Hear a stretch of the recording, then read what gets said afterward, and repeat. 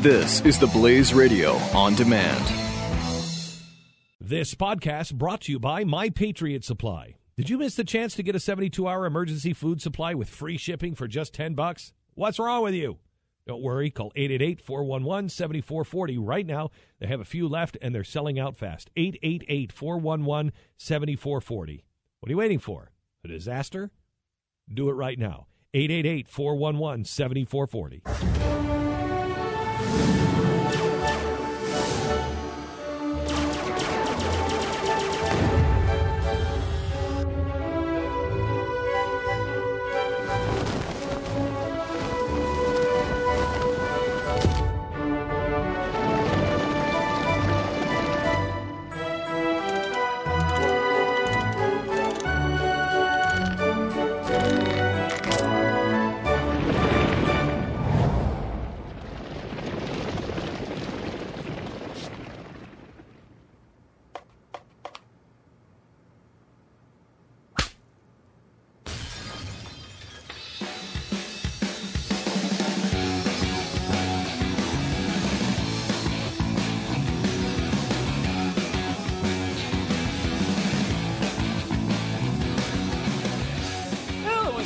Inevitable. I guess, welcome to Pat and Stu, by the way. But it was inevitable that the love affair between Ted Cruz and Donald Trump had to end at some point.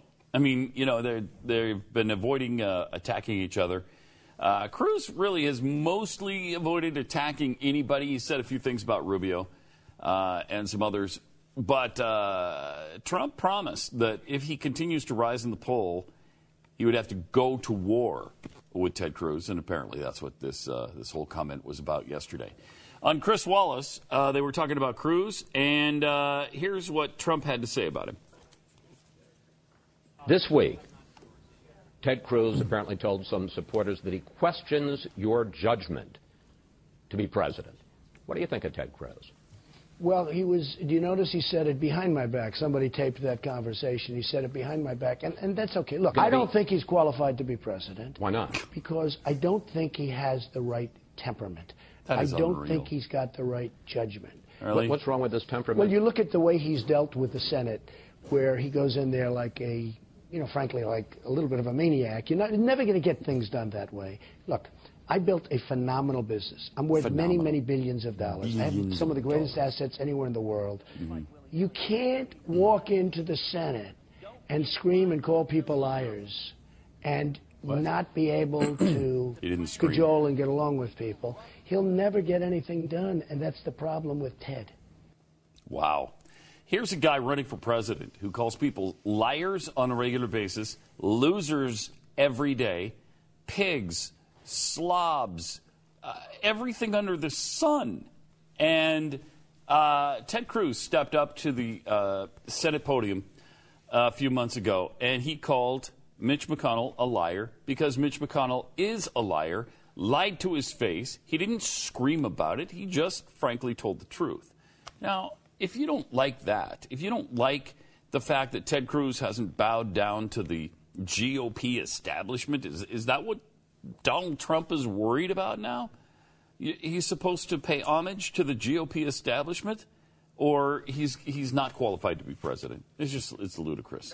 It's ludicrous. Well, I want to take bets on now whether if he starts really falling behind Cruz, whether he starts saying, I don't know if he could be president. He's Canadian. He was born in Canada. Yeah, he will. And I don't think it could be, because he did have that at the very beginning. He actually did go down that road, and then because Cruz wasn't killing him on stuff, he was like, oh, I'm sure he's qualified. But I think if he starts losing to Cruz by enough, he'll go back into the birther realm. No, I think you're right. On Cruz. I think you're right. And it'll happen soon because this guy is completely unhinged. But he said that he's frankly like a little bit of a maniac. So Ted Cruz fired back at Donald Trump with a blast from the past music video. All he did really was send this out that says, in honor of my friend Donald Trump and good-hearted maniacs everywhere. And then the video of what's-her-face doing the flash dance, maniac dance. It's a funny, he's handling this stuff well. I mean, he comes off really well with this stuff. This doesn't seem to bother him. He seems to doesn't seem to get into this sort of battle with anybody, really. Not really. At least not people he's running against for president. I don't know what Cruz has some weird line with that, which I'm fine with. I mean, but he's critical of other Republicans all the time. He's critical of Democrats all the time. But he's critical of the media. He's critical of the people who are hosting the debates. But he's never critical of anybody he's running against for the office of president. Look, I don't care what he does. Right now it's working. He's not doing anything unethical. I don't know that I think I would not be able to, as you may have noticed on this particular program, I don't think I would have been able to hold back, because Trump does so many things that are so against the values of conservatism that I know Ted Cruz and others hold dear to their hearts. That's not a consideration. The other thing he likes to say all the time, Donald Trump, is that Cruz agrees with everything I say. He agrees with everything I say. Not even close to true. He doesn't. No, he doesn't. He just doesn't bash you for everything you believe.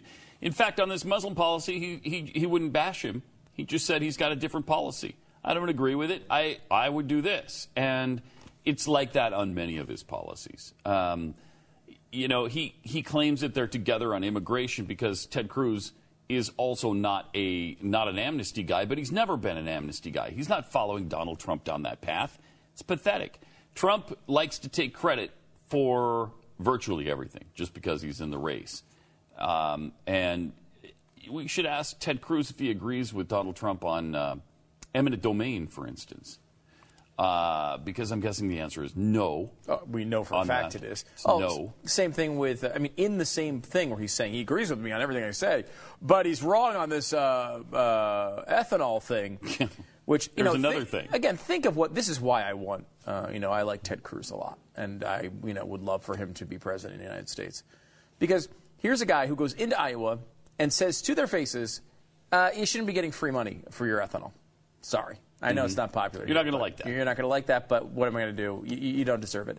That's not the way that's not the way small government works. They don't hand out money to winners that they've picked. That's not the way small government works. He laid that out clearly to the Iowa voters. Trump is now trying to get on the bandwagon of liberalism, of progressivism, as he's done over and over again, and say the government should fund this. The government should give money to people who produce ethanol. At the same time, by the way, they're discussing us, for the first time, lifting the ban on exports of oil. Remember, the case for subsidizing ethanol was partially made because, we need to be more energy independent. And now we're at the same time trying to free up oil markets so that we can send oil around the world because we're producing so freaking much of it. Right. Point being that, a lot of the arguments for the ethanol subsidy have gone away. There's no longer believed to be an environmental benefit of it. Blah, blah, blah, blah, blah. Even if you're a left-winger. Al Gore's even Al Gore's off the bandwagon of ethanol. So, at this point, is just pandering. There's just a bunch of pandering to voters. It's part of politics. I understand that it happens, but I really like having a candidate that doesn't do that. And Me too. And the other thing, he stood up. He's like, I can't believe when I called Mitch McConnell a liar, going after Ted Cruz. Really, is that what Trump voters want? They want somebody who won't say the truth, who won't say that if someone's a liar, won't call him a liar. Right. Because that's this is supposedly the guy who stands up and takes a strong stand on everything and never backs down. Yeah. And Mark Levin even called him out on it. Wait, so Donald, it's not okay to call out the Republican establishment now? That's a bad thing? And I'm glad he did. We need people like Mark Levin standing up against Trump and saying, hey, look, this is... We need everybody standing up against this buffoon because he is the worst Republican candidate of all time. Is there any doubt in your mind that that's the case? He's by far the worst Republican candidate of all time. I don't know how this happened. I guess I do. It's because he's on he was on Apprentice. People liked him there. He said the thing about the wall. He's going to build the wall, make the Mexicans pay for it. Okay, great. Nobody's more anti-illegal immigration or pro-legal immigration than I am. And I guess that appeals. However, it has to make sense. However, you have to be able to back it up. You have to have a plan. His plan is we have a country. What is that? What does that even mean? That it's just going to fall in place because we have a country? It's ridiculous. And some people are starting to realize it, especially in Iowa, which is why Cruz has built a 10-point lead over Donald Trump in Iowa. According to a Bloomberg Politics Des Moines Register Iowa poll, the Texas senator is favored by 31% of those likely to attend the caucuses, as opposed to 21% for Trump. That's slightly up for Trump, but it's way up for Ted Cruz. He's up 21 points. His 21-point jump since October, largest surge between Iowa polls recorded in at least the last 5 presidential caucus campaigns. And more than that, and this is something that you've talked about quite a bit, Stu, when first and second choices are combined, he has 51% of the likely voters. 51%. That compares to, trying to see where Trump was. Doesn't say. I think he was second in that as well. I think he had 14% second choice, so he was at about 35 or something. Yep, and whoever was third also had 14%. I think Carson. Was Carson third? Carson was third. Yeah, as we're talking, there's another poll out. This is great because Trump has had a good poll here from Monmouth nationally. He's at 41% nationally, which is the highest number I think I've seen him overall. Is he really? Ted Cruz in second at 14. So a 27-point national lead for Donald Trump. However, the only thing that sucks for Trump is Monmouth is not a quality pollster, according to Donald Trump, who just said they were terrible because they had him losing in Iowa. So now I assume they're great again. He's made Monmouth great again with this latest poll result. He's like, what's Monmouth? Yeah, bashing them just a few days ago. So I assume that this poll will be disregarded by him and his camp, and he won't tout it at all. He's at 41 now? Well, according to this poll, yeah. I mean, again, national polls are far less predictive than even state polls, which even state polls at this point are very uncertain. I just ran an analysis which was pretty interesting from one of the people who analyze these polls. The margin of error of a poll right now, taken now as it exists to one of the early states. So this is state-based Iowa, and this would hurt Cruz, I suppose. The actual margin of error of a poll taken right now is 28 points. 28 points. That's 28 points on one side and 28 on the other. So if someone's got 40 points in a poll, that's anywhere between 12 and 68. That's how accurate these polls are right now. It's you can't base something on polls right now. It's the same reason why, I joked and said, I love Iowa today. I mean, I want Cruz to win over Trump, especially. Honestly, anybody to win except for Trump. But you can't take things from this. There's one poll. When you get 3 days away, you're going to start looking at these polls and being like, okay, this is probably happening. Even then, sometimes. And even then, it misses all the time. I mean, look at Matt Bevin, who was down by 5 or 6 points, leading in, and then won by 8. I mean, the polls are so unreliable and so difficult at times. I mean, I think overall they give you a good sense of where the race stands, but it gets more and more difficult to do it. And who knows? Maybe we'll see. And overall, the fact is, Cruz is up. Carson is down by quite a bit. Those are the two main things. And Trump is right around where he has been. He hasn't really gained any supporters. He hasn't really lost any supporters. He's been right around the area of mid-20s in Iowa for a long time. He's trailed 3 of the last 4 polls in Iowa. I mean, I think it's pretty safe to say if the election were held today, which it's not, but if it were, in Iowa, he would be the underdog. That doesn't mean he would lose, but that means he would probably go into it as the underdog. If there were a national primary held today, which there is not, then you would probably say that Trump was the favorite for that. So the national primary is tomorrow? No, the national primary it happens on next week. It happens at never o'clock. Oh, okay. So is that soon? Pretty soon. Okay. Pretty soon. I mean, it's a little bit down the road. It's just not something that occurs. Yeah. So you're polling something that doesn't occur. Does it give you a general sense? Sure. Yeah. I mean, and it's more valuable when it comes to the general election because, in essence, there is a national primary when it comes to a general election. Everyone votes on the same day. Mm-hmm. The thing that really screws up the national polling is this sort of slow rollout of states. So, like, you have Iowa. Well, when Iowa comes in, and let's say Cruz wins Iowa, that's going to change other state polls. Right. People are going to say, "Holy crap, Ted Cruz is one of the people I can." He can win. He can win. Yeah. Same thing. I mean, this is the same thing happens in New Hampshire. If Donald Trump wins New Hampshire and Ted Cruz wins Iowa, those two will be cemented as contenders. That doesn't mean that they'll go very long. Sometimes we've seen people like Pat Buchanan won. Was it? I can't remember which state it was. He won one of those early primaries. It happens, you know. John McCain won New Hampshire against George W. Bush in 2000. But it puts you in that tier. If you don't win any of the first 3 or 4 states, you basically have no chance. You're done. You're done.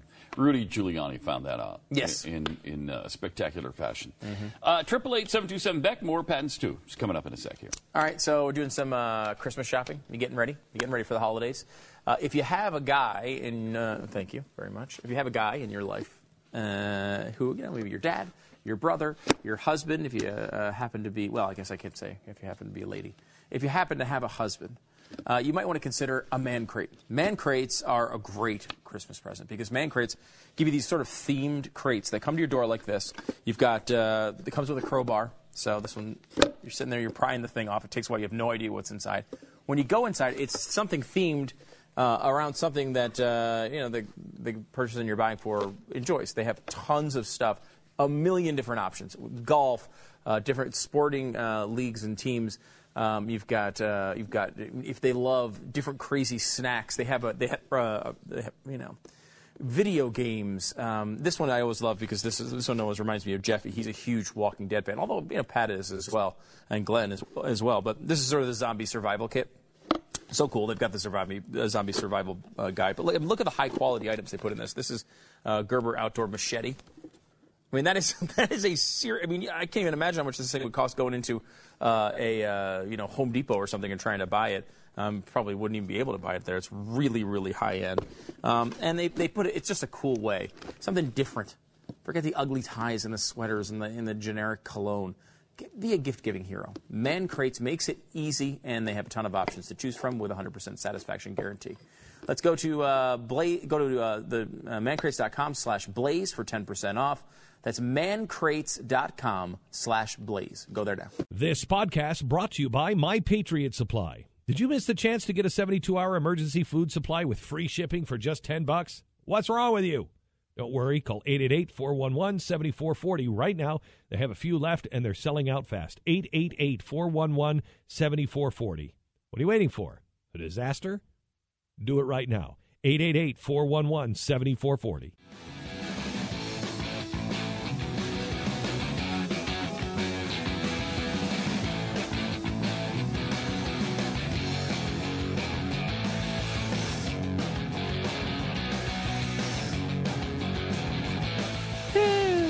Pat and Stu, 888-727-BECK, 888-727-BECK. You know who I love? Barack Obama. The man is a genius.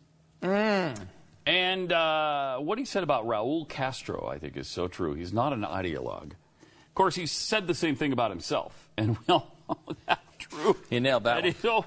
And he said, when Barack Obama said, "I'm not an ideologue," I thought, wow, did he sum up my feelings about him in a nutshell? And then he just did the same thing in a recent interview on Yahoo about the leader of Cuba. Here's what he had to say about him. My read of him is that he's somebody who's gone through a bunch of stages. You know, you're talking about somebody in their 80s who has been in power alongside his brother since I was born. So I don't think the man he was at 35 is the same person that he is at 85. My impression of him is somebody who is very much committed to the existing regime, who is suspicious of full democracy. You know, this is not a liberal, but I do see in him a big streak of pragmatism. In that sense, I don't think he is an ideologue. I think he recognizes the vulnerabilities of both their economic system and their political system. Do you? And what And he that's why probably wants to pull off is continued a it for all this time. transformation of the economic system to make it more productive and more efficient Sure. and raise standards of living Yeah. without letting go of the political reins. Raul Castro recognizes the need for change, and part of the reason for the timing of these changes is his desire to help usher in those changes before he and his brothers are gone. There you go. Very exciting. Can I ask, because do I have anything to say about, do you have anything you want to hit on this quickly before I get into a stupid observation? Not really. I mean, it's just nonsense. Yeah, it kinda- He knows full well the Castros are ideologues. He knows they full are. well they're dedicated communists, and they've been doing this for 50 freaking years. Yeah. They could have changed it a long time ago if they were pragmatists who were skeptical about the economic feasibility of communism. Yeah. They're completely dedicated to communism. I mean, your best read here on this would be, okay, Obama knows he's trying to work with them, so he's not Yeah. going to try to call them out and call them evil. Yeah. He's going to try to put the best the same way probably George Bush was putting a positive face on Putin when he said, well, I've looked into his soul and I think he's a good guy. Like, there is some level of that goes on when you're talking in front of a public audience about people you're trying to do business with in some way. Of course, the other side of that would be that he's not as opposed to some of the ideas and likes some of them and doesn't want to make him into a villain. And that's probably part of it as well.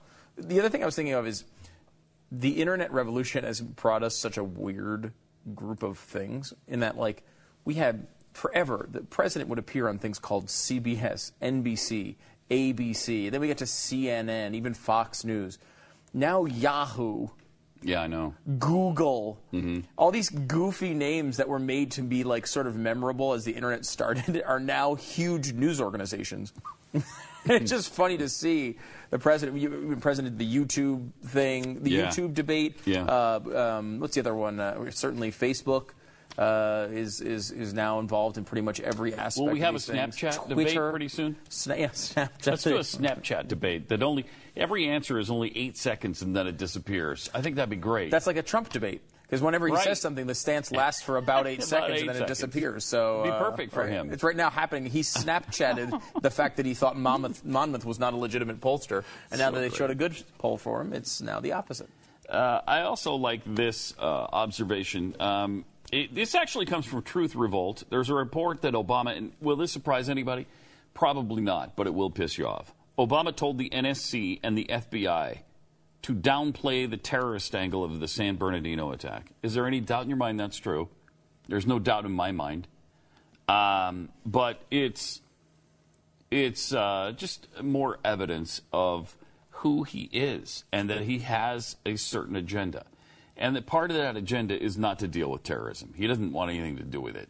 It's like, leave me alone on the terrorist thing. I'm going after guns here. And that's what this is about. Yes, it's done by jihadists. Get over that. They use guns. We need to take guns away from people. And that's why they're using this no-fly list as an angle to try to remove guns from people.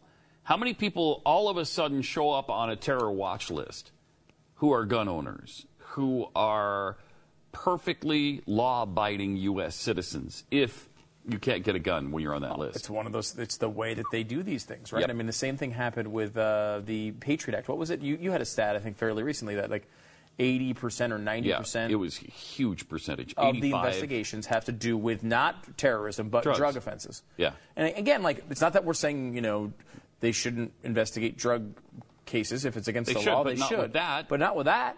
And it's like, well, they've used that. They've utilized tools at their disposal to do other things they care about. That's what the government does. It's what ideologues do. It's what Barack Obama is doing with this terrorist no-fly list. He himself, the left has been criticizing this for a long time, saying it's wraps up people that don't belong on it. They know that. They just want everyone to have no Second Amendment rights. That's just why they want, and they're not hiding that. A lot of them will say it outwardly. Many of them will go in there and I mean, look at the cases that have gone to the Supreme Court. The idea that people would lose the individual right to bear arms has been something on the liberal watch list, the progressive watch list, for 1,000 years. As long as progressivism has been in existence, this has been something they've tried to do, not just in the United States, but all over the globe.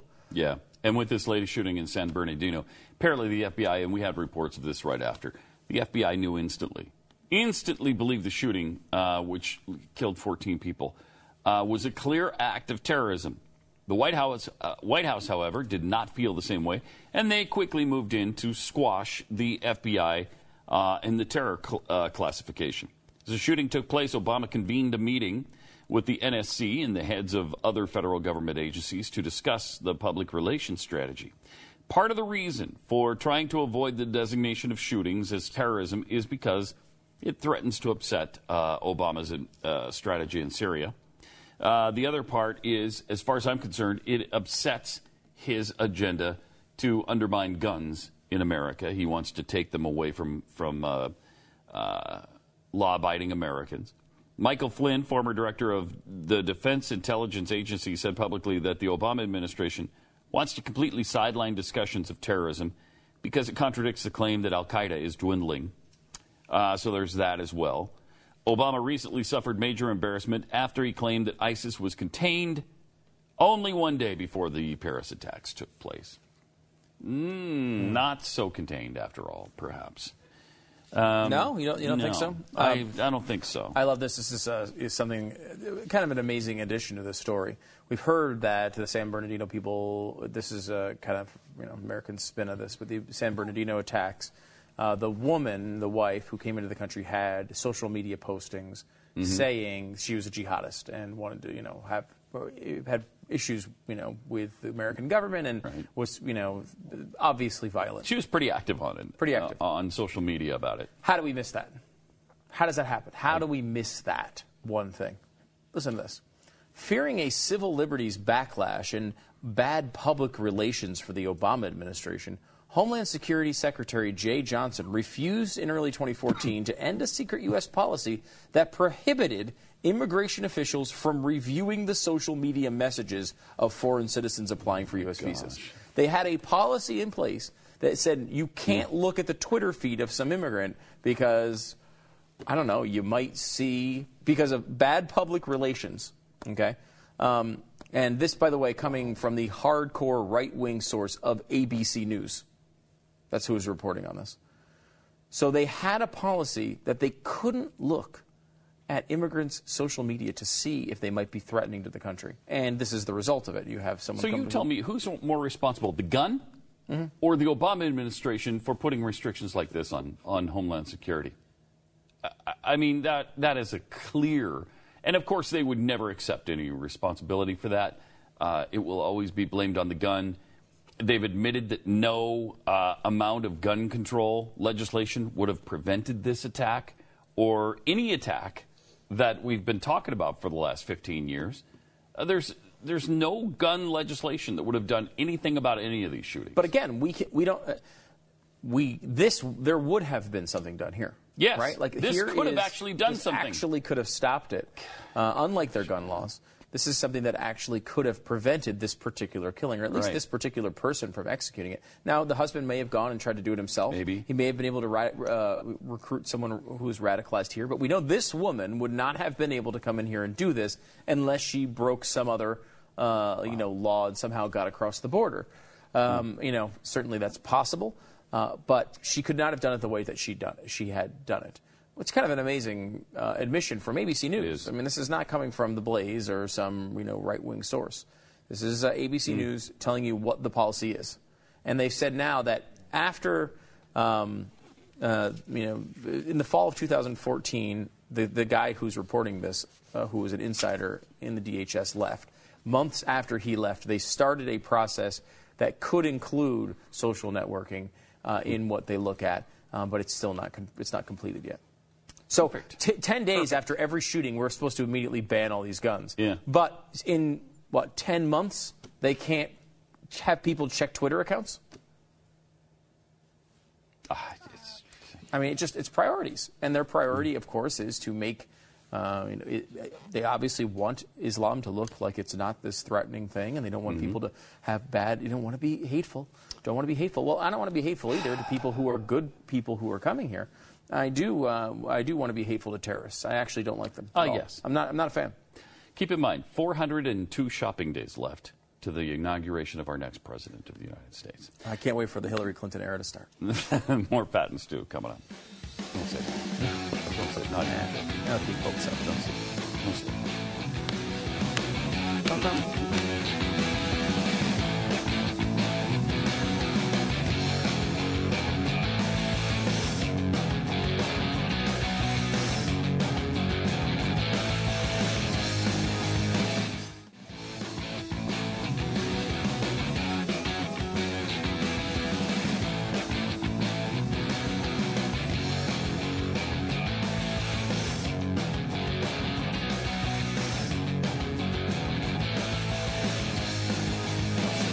Having Star Wars debate on 888-727 Beck. It's Pat and Stu, and it's a little Star Wars debate on air on MSNBC too. Melissa Harris Perry. This isn't like we were just talking about which movies were best. I think maybe the end of this week, Pat, because Star Wars comes out this week. I want to do a final list because you're watching them in preparation to watch the new one, as am I.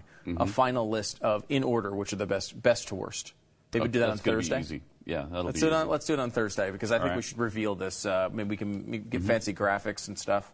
Okay. Maybe I like it. I mean, because don't you have tickets to an early showing this week? I am going to go this weekend, so kind of excited about it. Yeah. I don't have tickets till a week from tomorrow. Yeah, you held out for the better theater. Mm-hmm, I was like, I just want to see it, so I'm going to go to a regular theater. You went to like the nice dine-in. Yeah, I've become a real theater snob now because we have these phenomenal new theaters, a couple of them in our area, and they're full-on recliners. In one of these theaters, brings you dinner, pretty good food too, restaurant quality food, and the recliner reclines all the way down, so you can literally watch it laying down. In another one, they're the full-size big Barco Lounger recliner types, the lazy boy things, but it doesn't recline quite as far. But that one's acceptable to me too. But really, the old stadium theater thing where you're just in that half-size chair, I can't do it anymore. It's unbelievable how fast. Because I will say that I now am at the point where if it's at all possible, even if the movie is lower quality, I want to go to the theater with the actual delivery of the food to you. Yeah, I love that. I mean, that's vital. I mean, being able to order bar and grill level food at a movie is among the best things our society has ever produced. It's capitalism at its best. It seriously is. Because then you don't have to, all right, let's go out to dinner and a movie. It can be all in one stop. One-stop shopping for it. I know. It's the best. The only problem with those is because they don't give you the 64-ounce sodas when you're at those places. They give you a normal-sized restaurant soda, which is fine, if they're going to refill it every 8 minutes. And they it's hard because you're in a dark theater. You got to press the button, and they got to come, and you feel like you're a pain in the ass by bringing them back every 10 seconds. But that's what I want. I want to be drinking my soda the entire movie. It's a first world problem, isn't it? I don't know. I think we have to ask in the Congo Glenn. They have this? In the Iraqi, Glenn was telling me in the Iraqi camps that he went to, they did have only stadium seating, that's very difficult. But the food was delivered; it just wasn't restaurant quality. Oh, okay. They did bring it out to the seats. That's unacceptable. No wonder they're even. I will say the other thing about and then before we get into the actual Star Wars thing that Melissa Harris Perry did, which is absolutely ridiculous, and you're going to love it. But the other thing about it is assigned seating. Because I don't like this particular movie. I have Star Wars tickets for this weekend, and it's not an assigned seating theater. So I have to show up early and run to a seat and reserve it. I'm sorry, I can't abide it I know. anymore. It's legitimate. It's a legitimate point. I want to have my place staked out in advance, and I do. I have. And you can pick the best one in the middle. Get the favorite seats right through the middle there. And of course, I had to order 2 weeks in advance, and I couldn't get the opening weekend. But it's worth it to me. Yeah, it's worth it to me. I don't know. For this one, I kind of want to go see it opening. I really do too. Weekend at I least. really do too. But I think I can wait. I think Melissa Harris Perry will not be going to this particular. She's got some issues with the film, and I think you will too after she explains hers. Here's what she said. I know why I have feelings, good, bad, and otherwise, about Star Wars, and I have a lot. I spent whole day talking about the whole Darth Vader situation. But really? Oh, you could? Yeah, like the part where he was totally a black guy whose name basically was James Earl Jones, Right. and we were all, and but It while was. he was black, he was terrible and bad and awful, and used to cut off white men's hands and didn't, actually claim his son. But as soon as he claims his son and goes over to the good, he takes off his mask and he is white. Oh yes, I have many feelings about that, but I will try to put them over here. Why do Good people? luck with that. Yeah. Stupid. Darth Vader was never a black man. Never. He sounded the way he did. And really, James Earl Jones, are you saying that he sounds stereotypically black? No. Because I don't know that I agree with that. But, yes, he's got the big, deep voice. Mm-hmm. So do a lot of white people and Hispanics and Asians. I mean, look at Jeffy. He's got one of the deepest, Right. ballsiest voices I ever heard, and he is like a legitimate human Darth Vader. He's that evil. Right. But he's white. Yeah, but he's white. Now, Darth Vader talked that way because he was in a mask. Mm-hmm. Nobody ever said he was black. Where are you getting that? And he always was a white guy. Yeah, and that's the thing. Like, even if you thought, like, wow, a black guy, he's got a black mask on. Why would he be black? His offspring are all white. Yeah, that's a great point. His wife was white. His offspring are white. Where would you get the impression he's a black guy?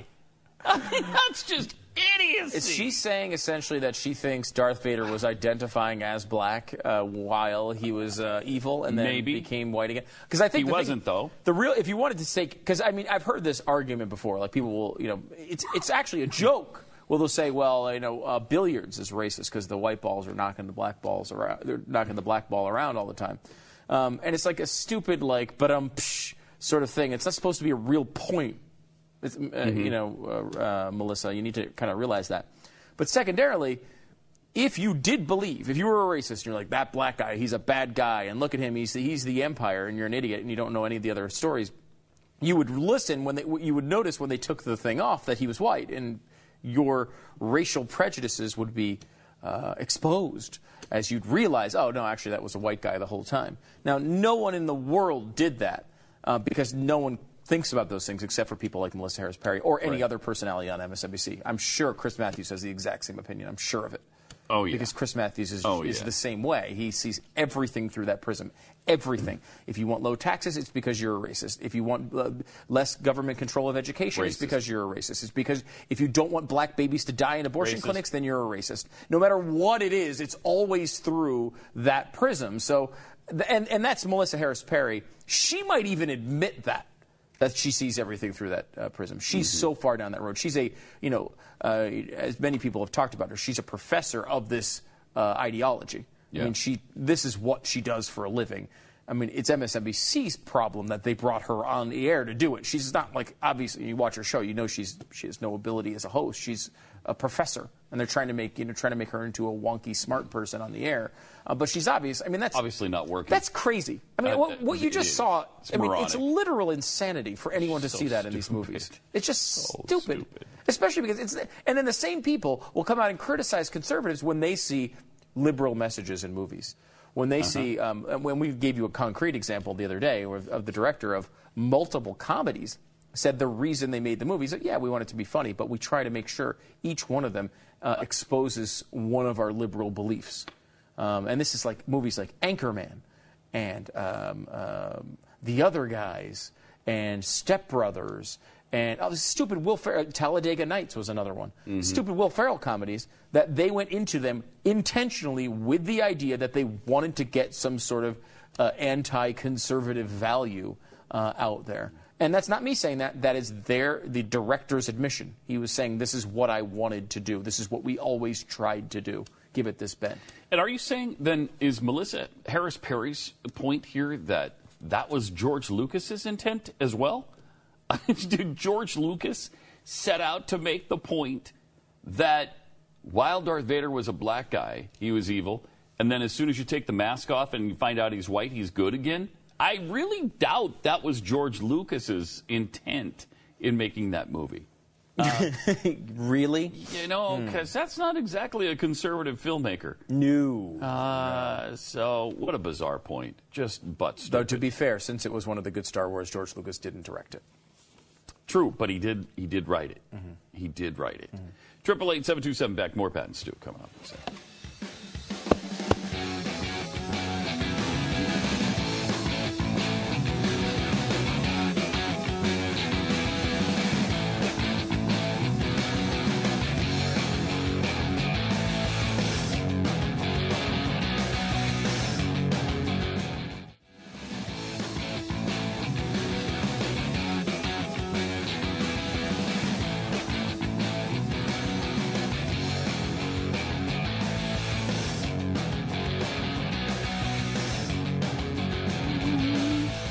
Hi, welcome. 888-727 back. Pat and Stu. Apparently, Senators John McCain and Al Franken exchanged jabs over their state's NFL teams ahead of the big Thursday night Cardinals-Vikings matchup. And who isn't looking forward to that, the Cardinal-Viking matchup? Huge. Oof. Wow. I mean, it was a good game. Was it? Oh, it's already happened. Yeah, See, that's how much I was looking forward to it. That I. It was a good game, just and kept thinking it was in the future. And the then I missed it. Cardinals might be the best team in the league. It's not impossible to say that they are. I mean, they're 11-2. They're now, good. obviously, Carolina's 13-0, but are they? I don't know. I mean, there's some questions about them still. I think people still somewhat fairly question whether 13-0 is legit. By the way, they're going to go 16-0, aren't they? They don't play another 500 team the rest of the year. Yeah. Now, if they could lose to one of those games. I think they played the Giants. I mean, could they lose to the Giants? The Bucks, the Giants, and I can't remember who the third game is. But, I mean, they don't play any powerhouses the rest of the year. They could go 16-0.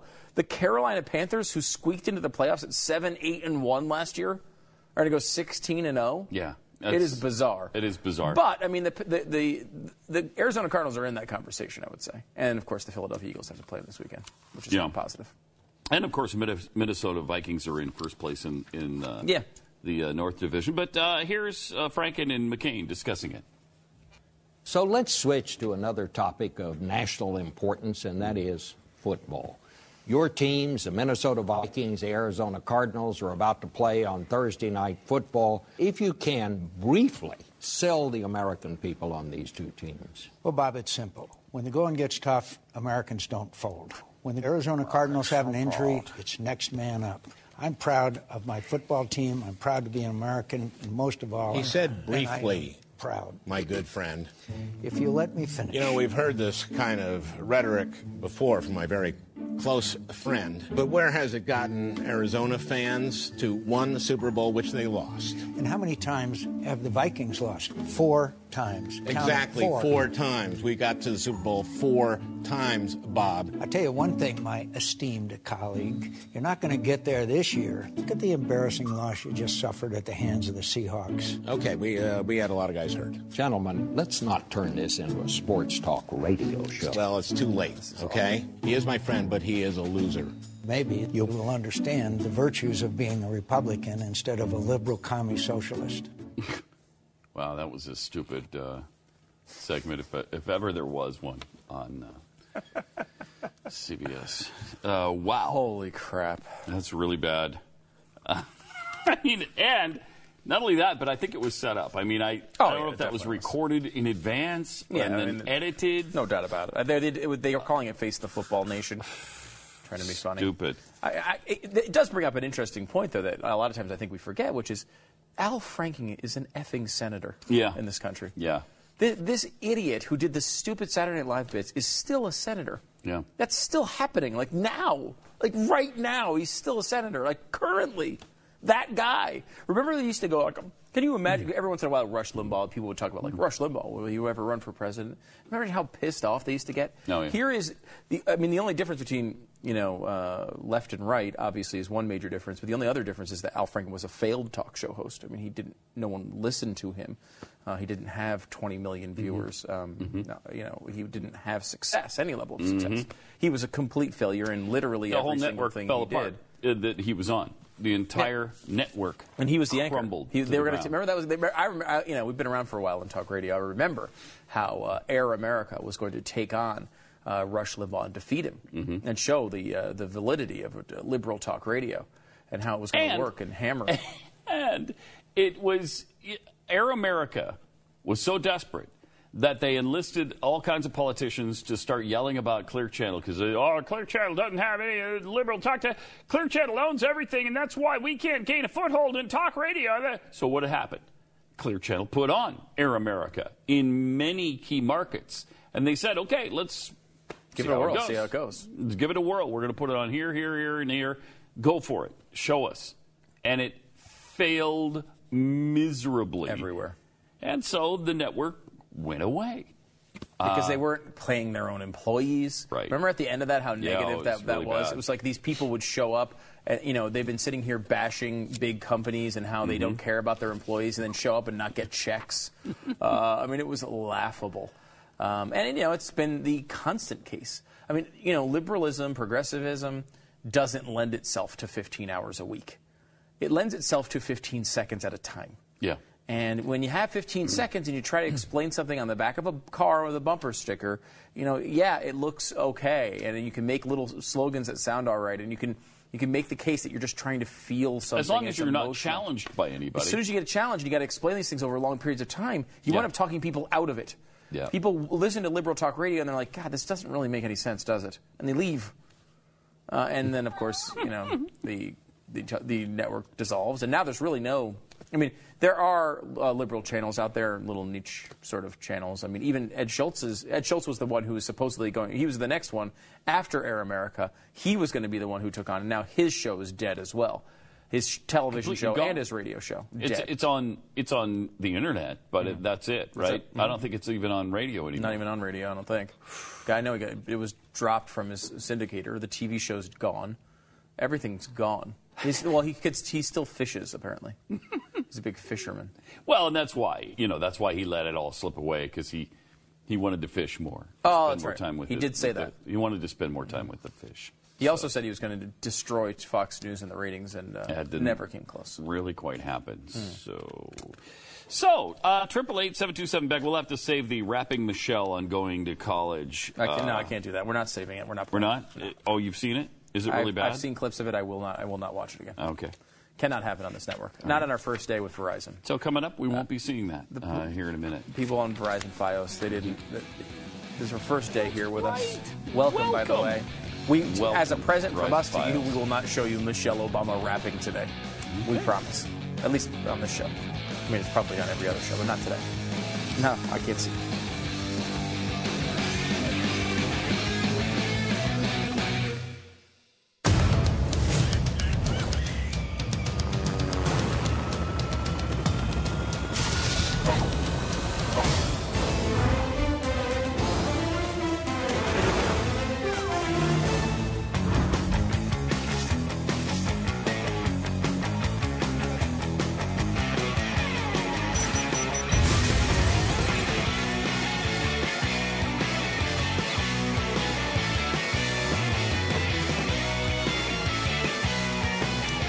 All right, 888-727-BECK. It's Pat and Stu. We were going to talk about this on radio this morning. Never got to it. Maybe tomorrow. But this trans age man, a woman, girl, I guess, is an amazing story. It's not enough now to be transgendered, like Caitlyn Jenner, or transracial, like Rachel Dolezal, or the guy from Black Lives Matter. Sean King. Yes. Mm-hmm. Now there's a trans-age, transgender person. And there they are, right there. That is not a 6-year-old girl, surprisingly enough. What? That's a 51-year-old man. And it's kind of interesting because he said he's been struggling with male-to-female transgender situation, but more than that, he now thinks he's actually a 6-year-old girl, not just a woman, a 6-year-old girl stuck in the body of a 51-year-old man. And that's that person right there. Right now, since there. when does a 6-year-old girl have a pacifier in her mouth? That does seem like a little old for the pacifier. Can we see that again? Do we have a close-up of that? There's a pacifier in the mouth of this 6-year-old girl. That's just stupid. Is this a joke then, or is that for real? He's actually been taken in by a nice older couple who are treating him as a 6-year-old girl. At 46 years old, this guy deserted his wife and 7 children. Wife and 7 kids to go off and live as a 6-year-old girl. He says, there's days I forget my past. I can actually go a week without even thinking about what I was before. I can't deny I was married. I can't deny I have children. But I've moved forward now, and I've gone back to being a child. I don't want to be an adult right now, and I just want to live my life like I couldn't when I was in school. So he's not speaking abstractly. He actually is trying to be a 6-year-old girl in a 51-year-old man's body. The language is a little interesting there. First of all, I noticed your hateful language of calling him. Mm-hmm. But secondly, it's interesting because she's talking about this as something that he's doing rather than something that he is. Mm-hmm. You know, a lot of times you'll be like, yeah, it's true. Like he's saying, like, I don't feel like being a guy right now. I want to be a 6-year-old woman or 6-year-old girl. Yeah. It's like that's different than the way you hear Rachel Dolezal speak about it, That's which true. is I am black. African American. I am black. Yeah. And this is the way I've identified my whole life. Like it's a little bit different. Seeing the picture, it feels like it's a bit. Yeah. It feels like maybe someone's trying to make a point about this or something. I don't know. Possibly. Yeah. Although he does say, well, I have a mommy and a daddy, an adopted mommy and daddy who are totally comfortable with me being a little girl. And their children and their grandchildren are totally supportive. Come on, what kind of family is totally supportive of that? I mean, seriously. Is it the Munsters? Is that who you're living with? Seriously. It's funny because I think all of the people, like, if you were to ask Caitlyn Jenner about this, in an honest moment, off camera, Caitlyn is probably saying, come on, that's a bit. That's a bit. Well, this is kind of interesting. He says, and their children and grandchildren are totally supportive. In fact, her youngest granddaughter, when I was 8, a year ago I was 8, and she was 7. And now he's 6. So he's gone from 8 to 6. For a while, though, he thought he was around 8, and now I guess he's regressed slightly. And she said to me, I want you to be the little sister, so I'll be 9. I said, well, I don't mind going to 6. So I've been 6 ever since. Now that's beautiful cooperation. Again, like I don't mind going to 6 is indicating you're doing this. It's not who you are. It's just a role you're playing, essentially. It's weird. Right. Yeah. He says, we have a great time. We color. We do kid stuff. It's called play therapy. No medication, no suicide thoughts. And I just get to play. So a 51-year-old man who just gets to play. He gets to dress up like that, hold dollies, put a pacifier in his mouth, and he just gets to play. I don't know. There's something fishy about that story. Yeah. Trans age. They're passing it off, all of the headlines, like it's a serious, real deal. So maybe it is, but I don't know. It looks a little suspicious to us. 888-727-BECK. Also, the Telegraph reports that Elon Musk is spending $1 billion to fund a Save the World from AI campaign from artificial intelligence. Because apparently artificial intelligence is going to develop so fast, potentially, that it will kill us all. It's an Do you buy into that? He's an interesting dude.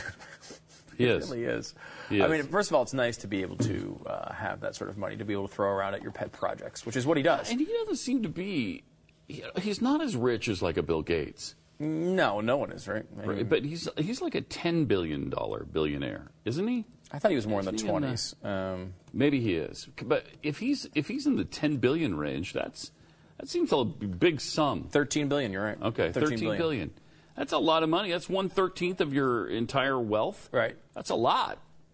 That's a lot. To save because this is not like, you would expect this of and he's done this obviously with Tesla and that, like, oh, well, here's a green energy thing. I'm going to dump $1 billion because I want to save the world. Mm-hmm. Saving the world from AI, though, is like you're trying to limit technological progress because you worry about the sort of outlying negative consequences of that. That's not a typical liberal position, right? That's something that Glenn would say and be criticized for. Yeah. Kind of weird.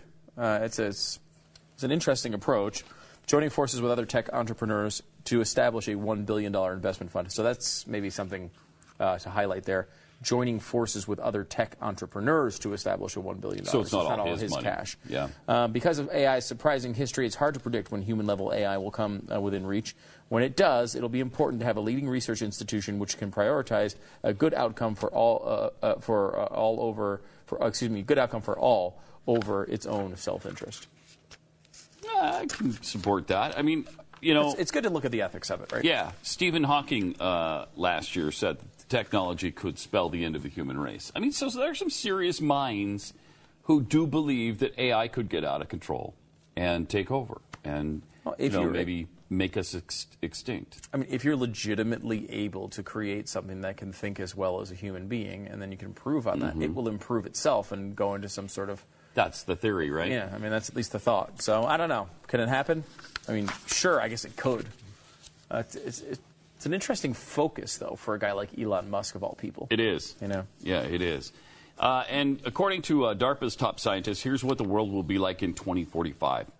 Launched in 1958, the Defense Advanced Research Projects Agency is behind some of the biggest innovations in the military, many of which have crossed over to civilian technology. And that includes things like robotics and global positioning, so GPS, and the Internet. It's pretty likely that robots and artificial technology are going to transform a bunch of industries. Drone aircraft will continue their leap from the military to civilian market. And self-driving cars, of course, will hopefully make our commutes a lot more bearable.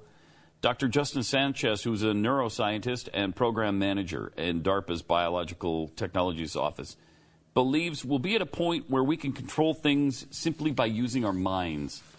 Imagine a world where you could just use your thoughts to control your environment. That would be kind of cool. Think about controlling different aspects of your home just using your brain signals, or maybe communicating with your friends and your family just using neural activity from your brain. Like, I want it to be cooler in here. And then the temperature goes down. Or we just sent you we're going to send you a copy of our home game psychically. We just did. And it really happens. And it really happens. That would be kind of cool. It would kind of ruin the bit, though, if it was real. Wouldn't it? Yeah, it would. We'd have to change it to something else. According to Sanchez, DARPA is currently working on neurotechnologies that can enable this to happen. There are already some examples of these kinds of futuristic breakthroughs in action, like brain implants controlling prosthetic arms. Do you know about brain implants controlling prosthetic arms? I have heard of that. Yeah, I didn't know it was cool. really that available. Being used now. The other thing they say is a really big deal right now are the virtual headsets. You know, the virtual reality, the VR headsets. Apparently, they can be pretty expensive when they're the really high-tech ones. Like, who's the big one? Oculus, which is owned by Facebook now. They're coming out with one that's, I think, $300 to $500 for the goggles. And then the computer to power, it's another $1,000 or whatever. So it could be about a $1,500 investment. But supposedly, the experience is so immersive that it's unlike anything you've ever experienced before. Yeah, we're not that far away, right? We're not. You know, we're not. It's pretty crazy. And, you know, the video game stuff that's coming out with it is incredible. There's a commercial airing now for, like, some Samsung phone that basically says you can buy goggles, put this Samsung phone inside the goggles, and then it'll be virtual reality. You can look around, and it'll actually be virtual reality. Really? Whether it works that well or not. It looked cool in the commercial. And supposedly the cell phone-based ones are quite a bit less expensive. Yeah, I'm sure. I mean, yeah. It's just so you just plug it into the... Right? It's just an app, essentially. Yeah. But yeah, I mean, it looked cool. Like, you know, you're looking at something on a video game screen, you look to the left, and you look to the left. Look back to the right, you look up, you look. I mean, it's a real virtual environment. I mean, Jeffy would be here at this point to tell you what he's going to do with his websites, but he is not here today. And really, that application will be huge.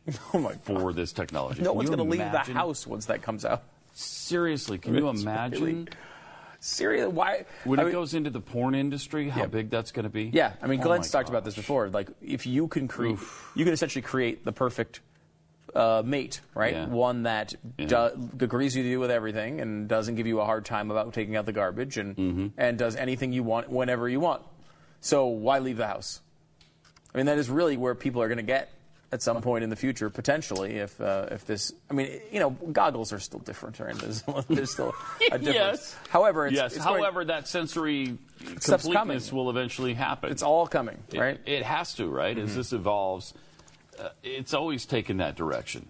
Always. The Internet's been taking that direction. VR certainly will be. I mean, that's going to be a huge industry. But also, there are some amazing things for virtual reality and like in the movie industry. Like supposedly movies are going to be shot on maybe 100 different cameras, and so that you'll have a different angle on every scene, so that when you're immersed in the scene, you can watch something different happen in the movie every single time you view it. You know what I mean? So if you watched it from the main camera in one viewing, you can watch a different actor doing different things in another viewing of the movie. I mean, it's pretty spectacular, and no experience would ever be the same. There's a show on, I believe it's Showtime, called The Affair. Has anyone ever seen this? I haven't seen it. I haven't really watched it, but I was reading about it when it first came out. I think it was last year, and it was kind of an interesting concept, which was, I can't remember exactly how it was formatted, but how I remember it was, it told, like, the story for one episode told the story from the guy's perspective of an affair. So he's with his family, he goes on this beach vacation, and he meets this girl, and he rescues her from being beat up by her boyfriend, and they wind up hooking up. The next episode is the exact same story from the girl's perspective. And she is at her house on the beach, and she meets this guy, and the guy makes the move on her. And like, there's little tweaks around the story where, like, he thought he was rescuing her, and she thought he was being annoying. And like, it kind of like tells sort of that different take of how this affair developed. And each episode kind of told it from a different perspective in the story, which was really, it's kind of an interesting idea. But think about that if you shot all of that and released it all at once, so you could essentially walk through the movie and see it happening from each character's perspective. I mean, it would really, you talk about something that would augment the experience. It really would. A lot. And it'd be interesting. Because you kind of see that, like, imagine if you saw Star Wars or something, we've been talking about Star Wars today, taken from the perspective of the Empire. You know what I mean? Like, watching it as, what's Darth Vader's take on this? And he's always got everyone's got their reasons for doing the shady stuff that they do. And everyone's got their justification for doing it. And everyone's got their reasoning of trying to align the force or whatever it was. There's always something. Every terrible dictator, every mass murderer always has their set of beliefs that lead them to make it okay for them doing in their own heads what they've done.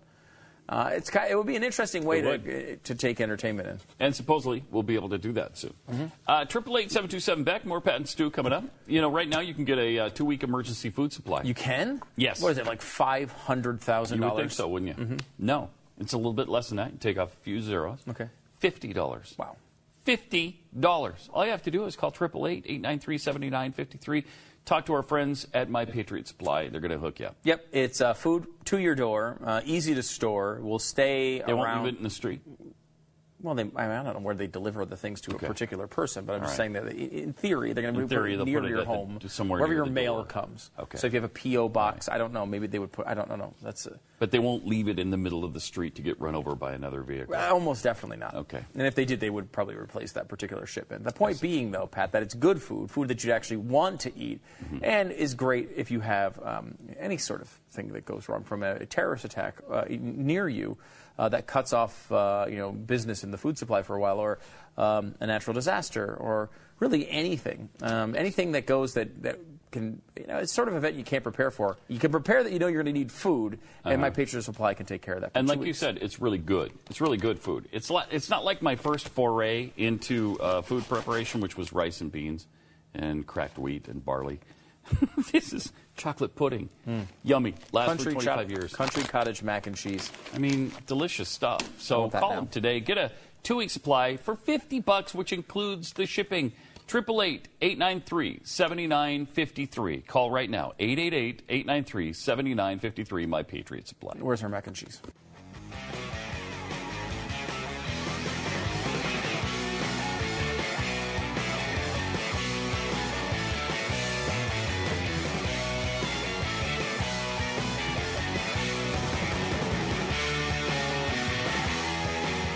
Pat and Stu, 888-727-BECK.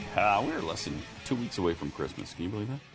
We're at the 14th already, so it's 11 days away. I'm just in nonstop Christmas event mode right now, too. Are you? Because my kids are 4 and 2.5. Yeah.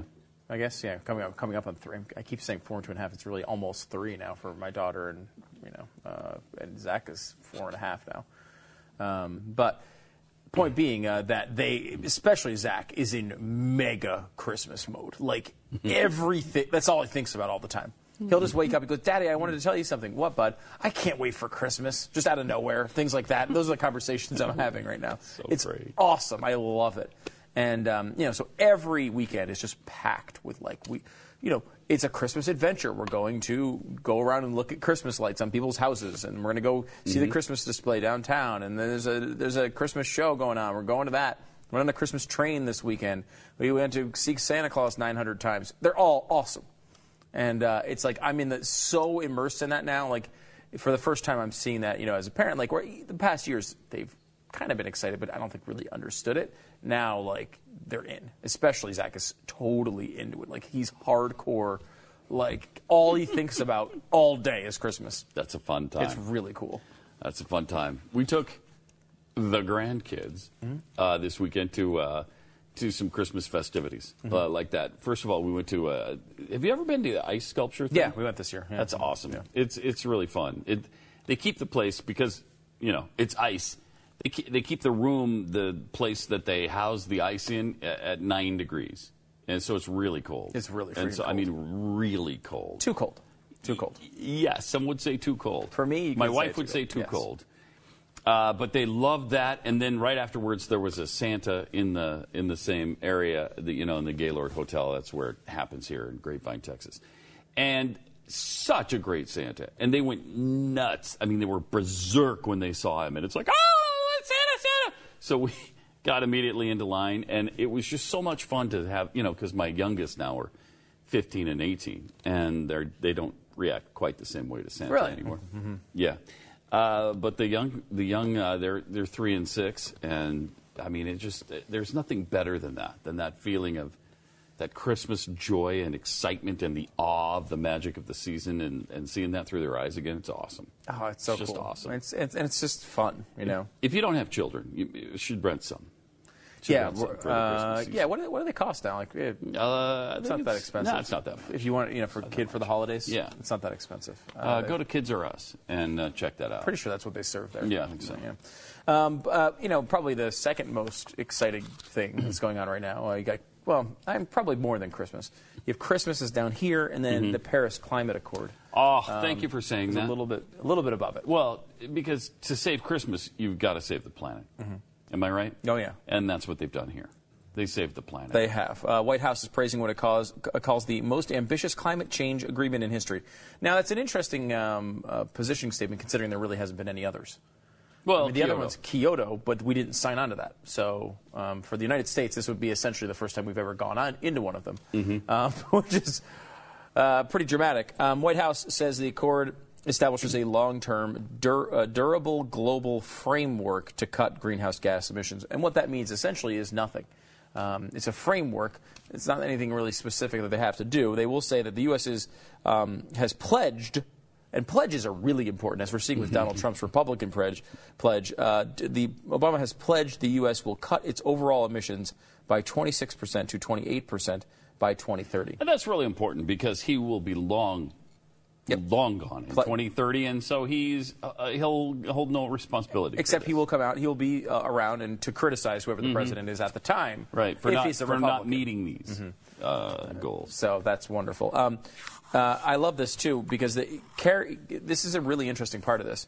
Kerry is saying now that the Paris Agreement was crafted specifically to avoid Congress. He said the climate agreement he did not contain any enforcement provisions because Congress would not have approved them. Kerry said such mechanisms were not included because Congress would have refused to greenlight the deal. Binding legal requirements would have made the Paris Agreement a treaty requiring approval from 2/3 of the Senate. Because no climate change measure could come close to that high bar in the chamber, the Paris deal was written to avoid it. Which is interesting is what they basically said is The agreement was written that the U.S. shall reduce, emissions by X 20. This one says 26 to 28% by 2030. They changed shall to should. The U.S. should reduce. Now, come on. If it says should, we're not doing it. I didn't know they changed shall to should. Shall to should. That was the big change. So shall means you must do it. You're legally required. Now, it doesn't mean that when you're talking about a border fence, it means nothing when you're talking about a border fence. But when you're talking about, because shall build was the initial way that was written. But this is should reduce. Now, what that means is at some point we could have either, hopefully not, economic collapse that reduces emissions very successfully. And it's one of the reasons why every climate deal is built on 1990s climate emission levels, because that was before the Soviet Union collapsed. So they can all say, oh, well, our global emissions need to come down from 1990. Well, emissions have collapsed in the Soviet Union, so it was a nice, easy, convenient head start they gave themselves for Kyoto. Now they're talking about, well, they should do it. Now, should do something is such a meaningless nonsense. Like, this is why I'm not that worked up about this. It means nothing. Too. Yeah, I knew this meant nothing all weekend long, and I think everybody else did. And, when you're trying to avoid Congress, you're doing that for a reason, so that you can't make it legally binding for the United States of America that constitutionally we have to abide by this agreement. So, because we don't have to, and they are avoiding Congress, it does. It means nothing. Yeah, I mean, look. It means absolutely zero. Now, they can do whatever they want in the next year as far as executive orders to make this happen or what have you. Whether or not those will be constitutional, who knows? But somebody's going to be around to change it anyway. Well, I mean, and hopefully it's going to be Ted Cruz. Right, but if it's Hillary Clinton, it won't change. Obviously. No, it'll change for the worse, probably. It's not to say that it's nothing, because it's not nothing. The baby step of the United States admitting, essentially, we're evil is essentially baked into this proposal. Yeah. Where, before, United States, and this is, it's laughable. Like, for example, India is the third largest climate. Right, and they made a clear-cut commitment to this. Oh, yeah, huge. Particular. Because before this agreement, India, the third largest emitter of CO2, said they were going to double the amount of coal they were going to use to fuel their country. See, so now. So is there a big step with India? Sure. Because now they are promising to double the amount of coal that they're using to fuel their country. Before they were going to double it, but now they're only going to double it.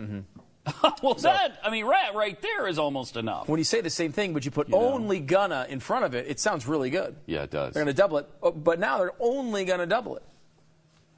So that sounds a lot better. It's much better, I think. Kind of amazing. It is.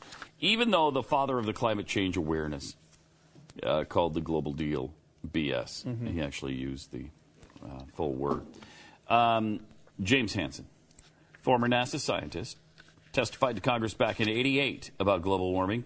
And before that, of course, he was testifying about global cooling in the 70s for the same reason. CO2 was going to cool the Earth to ice age levels. And then he decided in the 80s, no, wait, the CO2 is going to warm the Earth to frightening levels. Yeah, by the way, we should point out, too, we did I think it was I want to say it might have been a monologue. I wonder if it was stupid. It might have been a statistics back in the day of James Hansen's actual predictions in 1988. Because everyone says he's the father of this.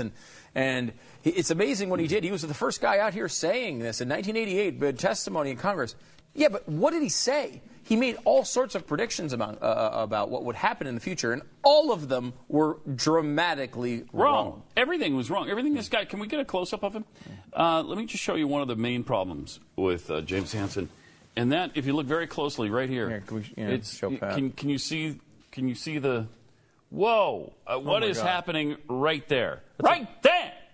That is an eyelash that is, or an eyebrow that is totally out of control. Global warming caused that, and that's how he knows. Oh my God! So definitively. Look at that. It's like hanging down in his eye. Why don't you do something with that? The guy can't even trim his eyebrows, and he's supposed to be able to tell us what to do with our climate the next 100 years? No. Did he predict that sort of growth in his eyebrows? He didn't. Over the 1 year period? He predicted it would grow the other way, the same length, so he was completely wrong. Maybe we could dig that up. Wrong. Not the eyelash thing, Andrew, but who's our producer. But maybe we could dig up the statistics on, on James Hansen's climate predictions. And we need Stu's thing from the middle class. from yeah.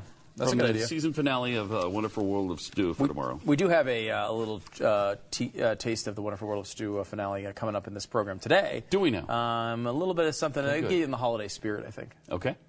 It's something I think you'll enjoy. All right. Meantime, James said that this agreement is a fraud, really, a fake. It's just BS for them to say we have a 2 degrees Celsius warming target and then try to do a little better every 5 years. It's just worthless words. There is no action, just promises. This is all good news for us, by the way, not to James. As long as fossil fuels appear to be the cheapest fuels out there, they will continue to be burned. And fortunately, James, you're right on that one. Yeah, and by the way, if you've seen oil prices, they are the cheapest. It's unbelievable. We're down at $35 a barrel now. $35. Oh my gosh, it's 35? It was 107 last June. Wow, that's not good. I mean, it's at 35. It is good at the pump, but it's not necessarily good. It's rough. Well, we live in Texas, economy. so yeah, we definitely think about that a little bit. If you're in one of the Dakotas, this is really bad. Yeah. Because one of the things fracking will shut down for a while. Right. That's going to be the problem. The way the fracking wells work is that you get a burst, like it's at maximum capacity very quickly when you're fracking, and then it goes down fairly quickly, and then they go to a new well. So you could still get oil out of it, but the production levels drop within 6 to 8 months of a particular well, typically. So that going on is kind of a major issue because what happens is they go in, they will because they were making so much money on the higher oil prices, they were able to reinvest and continue the production rises. Now they're at the point where the only way they can keep afloat is by cutting that additional capital expenditure. So they're at that point where they don't have the new wells. All the rigs are coming offline. They're not replacing that old production with new production. And now the actual oil production is dropping. At some point that catches up, right? I mean, we're not going to live this dream of $30 oil prices forever. It would be great. Can't imagine that's the legitimate outcome. At some point, these companies are going to start, some of them are already having major, I was reading about this earlier, that a lot of these companies, oil prices dropped, and they said, well, this is temporary. In a year, it'll be back up to $80, $90 a barrel, so we'll just take out big loans, and we'll be able to bridge the gap until the oil prices come back up. Well, they haven't come back up. So now all of this debt is becoming part due to Saudi Arabia and OPEC. Yep. And so now they have to pay this money back, and they can't do it. Yeah. And so a lot of these companies are either going to be bought up or go out of business completely. Yeah. And they're already laying people off. 888-727-BECK. More Pat and Stu coming up. Did we mention Jeffy's overweight today? Did we get to that? Not yet. We haven't even talked about that today. I mean, that's the biggest issue. Something on that coming up. Yeah. In a second. He's big. Just big. Would you say fat? Would you say well, I wouldn't go that far, but yes.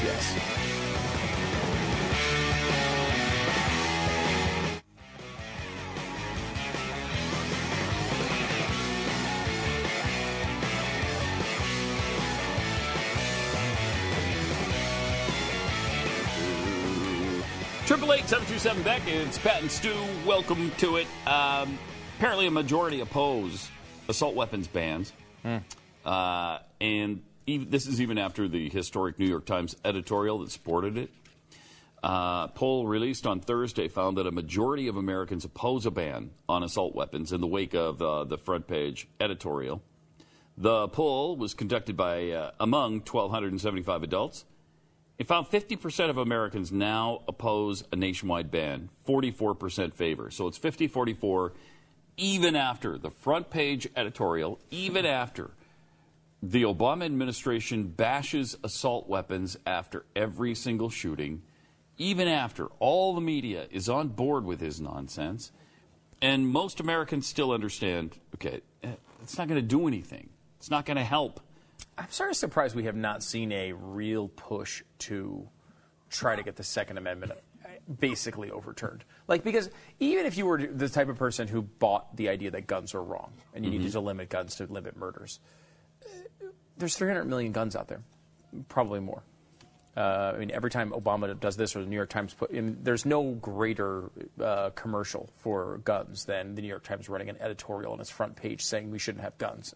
I mean, they have their biggest sale days every time somebody does this.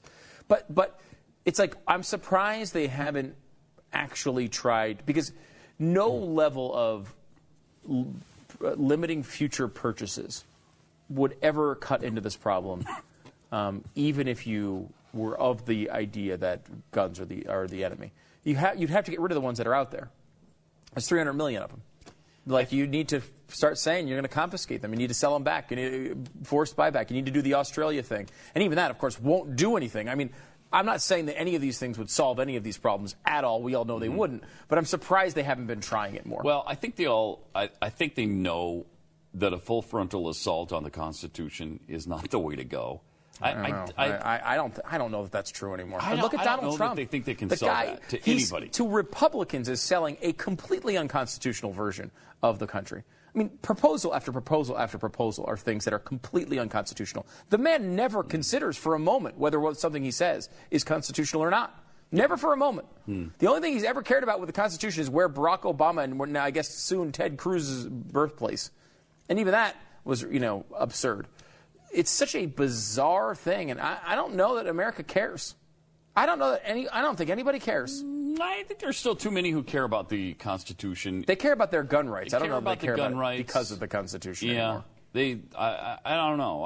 They'll talk about it, but I mean, when it comes down to it, if you're voting for Donald Trump, you don't care about the Constitution. You don't. You just don't care about it. And that doesn't mean you think the country should suck, or it doesn't mean that you should think that I care. You might think you're a conservative or whatever. I don't know how exactly with this particular thing, but there's no concern to adhere to the Constitution, which is weird because my love for the Second Amendment has to do with the Constitution more than my love for guns. Oh, totally. I could care. Honestly, I don't care really. I don't care at all. Really, you and I are not big gun nuts. We're not guys who go out shooting all the time. Nope. We don't go do target practice. We don't hunt. If I went hunting, I wouldn't want to kill whatever we were hunting for. I wouldn't want to. I own a gun, but I didn't own a gun for the first 40 years of my life. 45. I mean, we just barely got one a few years ago. So it's not that guns are a big deal to me. It's just that right is a big deal to me. Yeah, I don't care about guns. The Constitution is a big deal. I'm the same thing as you. Most of my life did not own a gun. I have a gun for home protection now. Yep. I did take the concealed carry course. I still haven't actually bothered to go out and get my actual permit for it, but I do. I will be doing that at some point in the future. Point is that it's not what I care about. It's not a particular interest, but it's like it's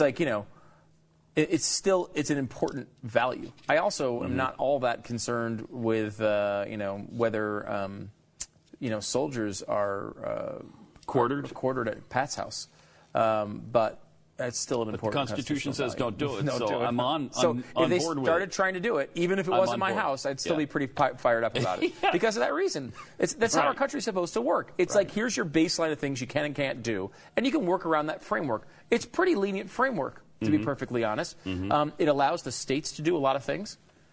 It allows the states to go in and be fairly invasive if they choose with the government. It does allow for the states to do those things. It just doesn't allow the federal government to do it, because so that people have a way to kind of respond to it. Instead, what we have is one of the two parties that is constantly pushing to go as far as possible towards federal power, and the other one that is limiting the increase of federal power. There is almost nobody who is out there saying maybe we should decrease the amount of federal power. Maybe we should go the other way.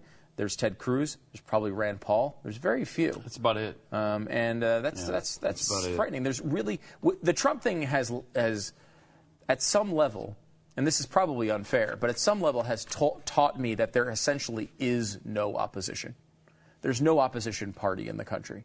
If the Republicans, the Democrats bring up Hillary Clinton, and the Republicans say, "Oh yeah, well Donald Trump," there's no opposition. There's just one party, we've always said that in a sort of esoteric way where it's like, oh, well, we're going too far this way. It's really, with Donald Trump, I mean, he was a Democrat in 2009. So, I mean, it's not like I'm stretching here.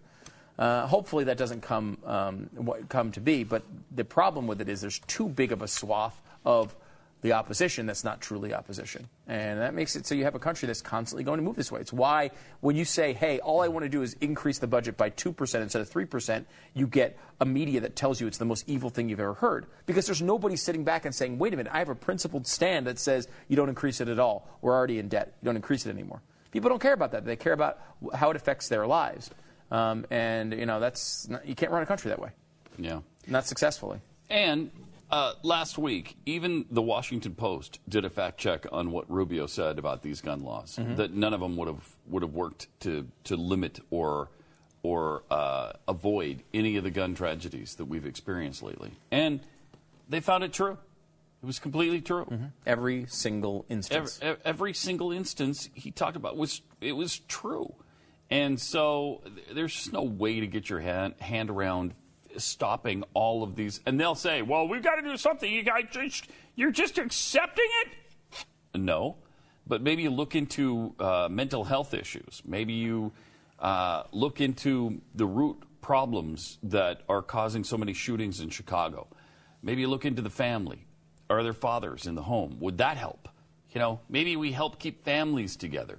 Maybe you launch some sort of initiative to help dads hang on to their responsibilities and be accountable and responsible and stay in the home. I don't know. There's a lot of things you could do that would really hit the root of the problem. Taking guns away from people is not one. Yeah, and I agree with that. And I would add on that, you know, think about like swimming pools, for example. Swimming pools kill lots of people as well. And do we care that people are going to die in swimming pools? Of course we do. Do we accept it? I mean, I would say no, we don't accept it. I don't want it to ever happen. However, I'm not willing to say no one should have water in their swimming pool. There is a level of, with a free society, that these things can happen. People will drive their cars into groups of people every once in a while. No matter how many times you paint lines on the outside of the roads for them to follow, sometimes people are going to cross those lines and crash into people on the side of the road. It's part of a free society where you don't manage every aspect of everyone's life. You do, at some level, accept some of these things.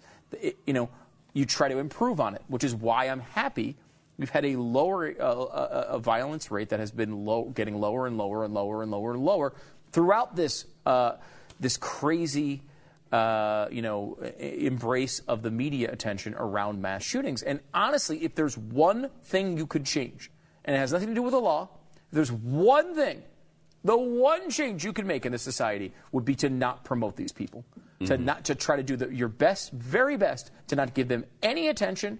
And to try to that does not allow. That might limit it. It really might. All these guys wind up saying, well, I read about this, I was obsessed with this, very often. It's not universal, but I think it would help. Obviously, things like trying to stop terrorists and things like that, some of these are related to terrorism, which, it's kind of a separate thing. But when we're talking about, like, the 17-year-old who's pissed off at his girlfriend and tries to go murder as many people as they can in their school, there is probably something that we could do to change that, because that's been the one thing that's changed. Our violence rate is coming down, but those things are rising, if that's true, which, again, that's somewhat controversial as well. I mean, the peak of mass shootings in this country was in the 1920s, and it had nothing to do with media coverage. But still, you wonder if that would be a change voluntarily by news organizations that would be a positive over a long period of time. Would not stop everyone? No, absolutely not. But, there's no constitutional right when it comes to there's no constitutional right for the government to smash down on media organizations. In fact, there's a constitutional right for the exact opposite, of freedom of the press. You can't do anything legislatively about this. But it would be nice if people stop doing it. Some of the police departments have started withholding those names. Some of the media organizations have not been praising them. We tried to do that, at least with some of them. That would be helpful. Yeah, I think it would. 888-727-BECK. More Pat and Stu coming up.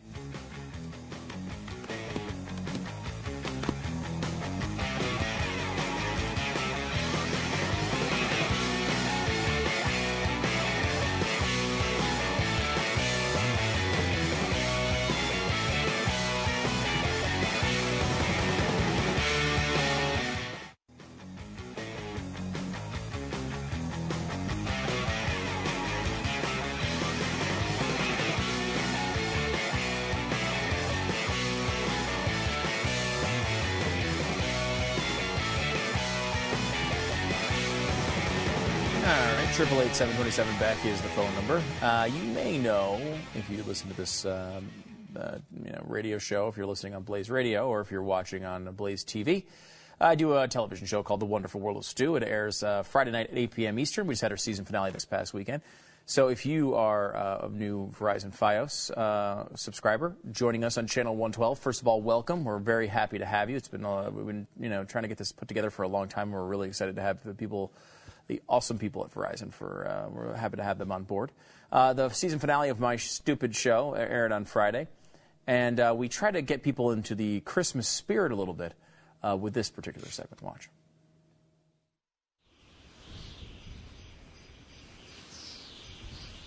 Daddy, is Santa Claus real?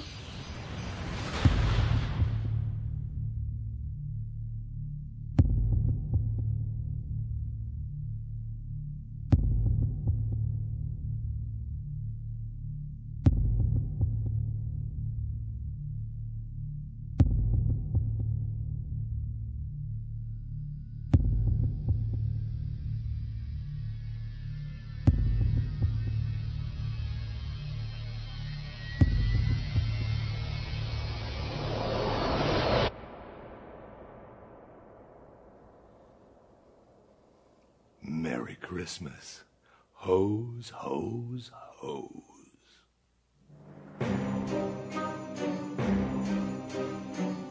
First of all, peeping is a vague legal term. My name isn't even Tom, anyway.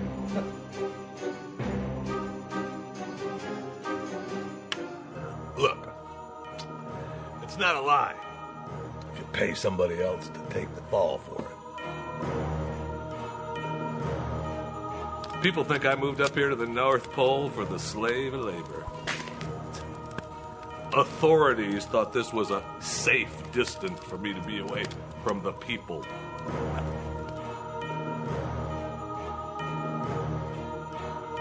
I have to wear this ankle bracelet and stay at the North Pole. They only let me out of this icy hellhole one night a year. Yes, they can lift me off the ground.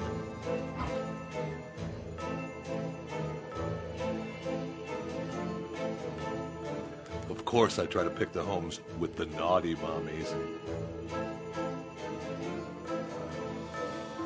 Well, delivering some things, taking some others.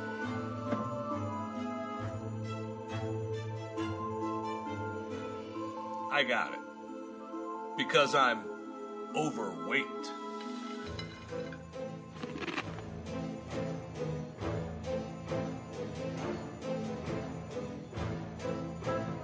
What'd that say?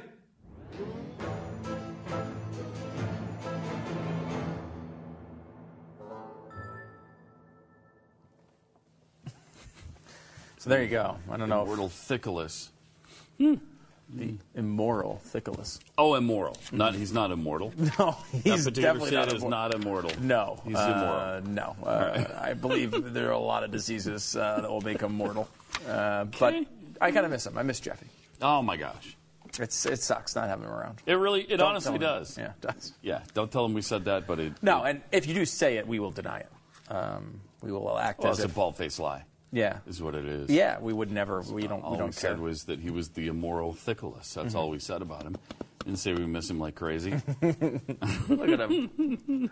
Anyway, that's his little shot from his little hospital bed right before surgery. Yeah, he's had shoulder surgery. He'll be back with us in the new year. However, if you're a Verizon Fios subscriber, and you're thinking they don't put that person on television, do they?